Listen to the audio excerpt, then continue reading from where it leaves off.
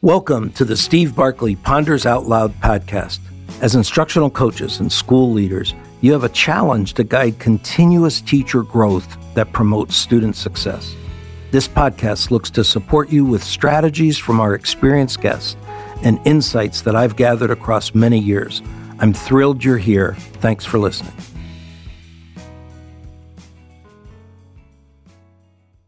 You have to believe, and they need to know that you do. A recent post in EdWeek from Ron Berger reminded me of our need to communicate our belief in those we teach and coach. Links to his post and all those mentioned in this podcast are available in the podcast lead-in.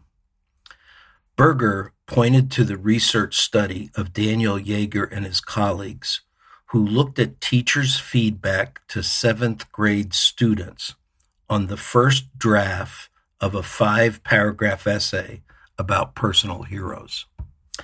Teachers wrote their comments on the students' papers, but before the students received the comments, the research team attached a handwritten note from the teacher to the essays, either a treatment note or a control note. Both notes were in the teacher's handwriting.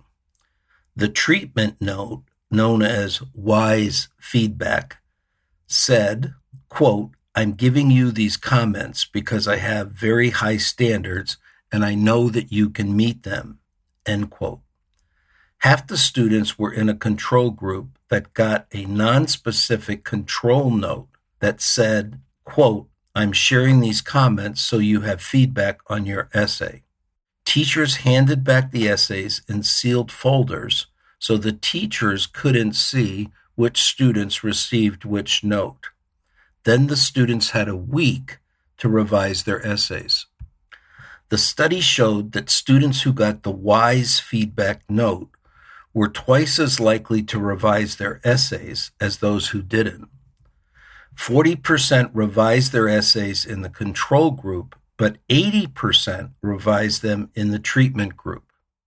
The next year, they ran the study again, and now new students in the same teachers' classrooms were all required to revise their essays. They found that students made more than twice as many of the teacher's suggested corrections when they got the wise feedback treatment note. Although all students benefited overall from wise feedback, those belonging to minority groups benefited the most. The feedback eliminated racial disparities in students' revisions. Joe Boller, the author of Mathematical Mindsets, reinforces this power of the teacher's belief in learners. Quote, "Teachers can communicate positive expectations to students by using encouraging words. And it's easy to do this with students who are motivated, who learn easily, or are quick. But it's even more important to communicate positive beliefs and expectations to students who are slower, appear unmotivated, or struggle. It's also important to realize that the speed at which students appear to grasp concepts is not indicative of their mathematics potential. As hard as it is, it's important to not have any preconceptions about who will work well on a math task in advance of the students getting the task. We must be open at all times to any students working really well. Some students give the impression that math is a constant struggle for them, and they may ask a lot of questions or keep saying that they're stuck. But they're just hiding their mathematics potential and are likely to be suffering from a fixed mindset. Some students have bad math experiences and messages from a young age, or they've not received the opportunities for brain growth and learning that other students have. So they are at lower levels than other students. But this does not mean they cannot take off with good mathematics teaching, positive messages, and perhaps most importantly, high expectations from their teacher. You can be the person who turns things around for them and liberates their learning path. It usually just takes one person, a person whom the student will never forget. End quote. Wow. Pretty powerful to think about having the potential to be that person. In addition to high expectations and encouraging feedback, consider what other teacher behaviors communicate our beliefs in learners. I turned to ChatGPT for a quick list. What do you think of these? Personalized support. Offering additional support like tutoring or resources shows students that the teacher is invested in their success. Active listening, showing genuine interest in students' thoughts, feelings, and opinions. Celebrating both small and big successes reinforces positive behaviors and achievement. Allowing students to make choices in their learning process empowers them and demonstrates trust in their decision-making abilities. Fostering independence, gradually increasing the level of responsibility given to students, shows trust in their capabilities. Of course, developing relationships is critical. When we take the time to know students individually and we understand their interests and acknowledge their challenges, that builds a supportive and trusting environment. Being accessible to students is big. Being available for their questions, concerns, or just to talk to makes students feel valued and supported. Advocating for students, standing up for students' needs and rights in the broader school context shows that a teacher is on their side. And encouraging peer support and creating that learning community in a classroom is another way to show students our belief in their capabilities.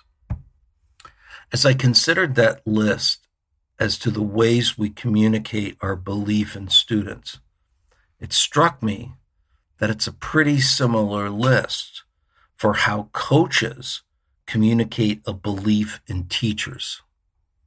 So I turned the question and those responses back to ChatGPT to see if I could find agreement. When I asked how coaches can communicate their belief in teachers, I got this list back. See what you think. Active listening demonstrates a genuine interest in teachers' thoughts, concerns, and ideas. I know that I've always made that a big part of my coaching and coaching training. Just recently, I had a teacher share how good she felt having had a pre-conference with a colleague, knowing that that colleague was genuinely interested in what the teacher was planning to do in her classroom. Specific and positive feedback. Feedback that highlights strengths and acknowledges successes. Positive feedback reinforces a teacher's confidence in their abilities. I think it's a key problem, the amount of time that teachers spend in classrooms alone, not being able to get that kind of feedback.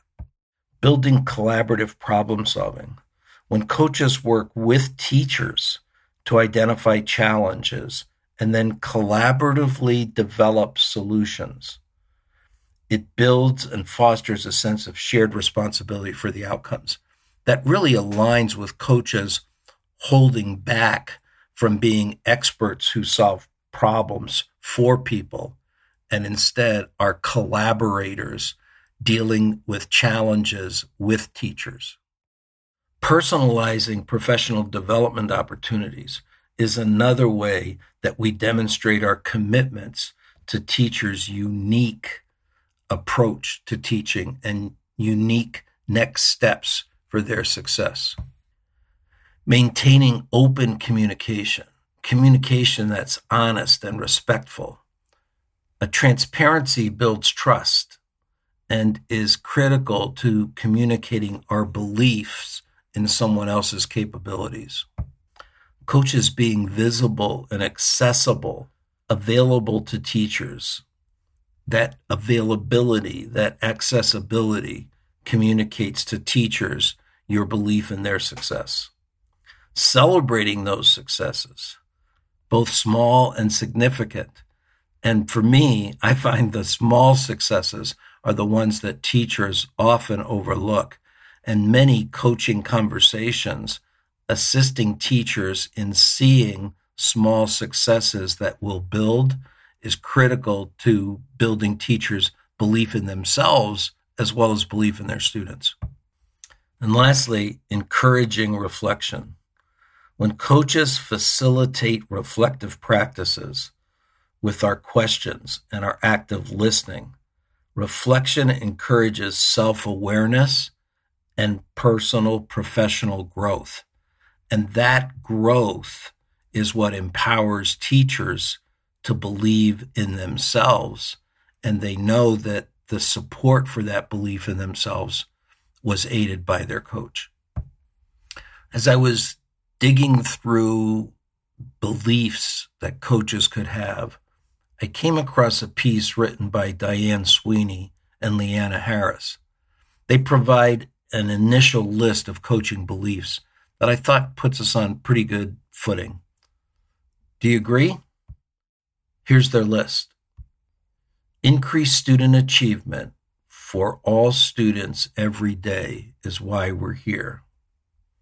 It's not our job to fix teachers or to be the expert on all things. Everyone brings varied experience and expertise to the table. The goals of others drive our work. We can't tell people what to care about. Our work is ongoing. It doesn't happen in single conversations. Relationship is an important factor, but not our goal. We are smarter together, and collaboration is critical. Everyone is a learner, and our work is never done. We assume best intent. Everyone cares about kids and is doing the best job that they can. Reading that list, I've kind of come full circle. I started with considering how focusing on building students' beliefs in themselves by showing that we believe was applicable to coaching. As I read that list about coaches' beliefs, I realized that the list for teacher beliefs is quite similar. As teachers and coaches, we need to be checking our conscious and unconscious actions that communicate the message, I believe in you. Thanks for listening to the message. I'd love to hear your thoughts. You can always reach me at barclaypd.com. Have a great day. Thanks for listening, folks. I'd love to hear what you're pondering. You can find me on Twitter or LinkedIn at Steve Barclay, or send me your questions and find my videos and blogs at barclaypd.com.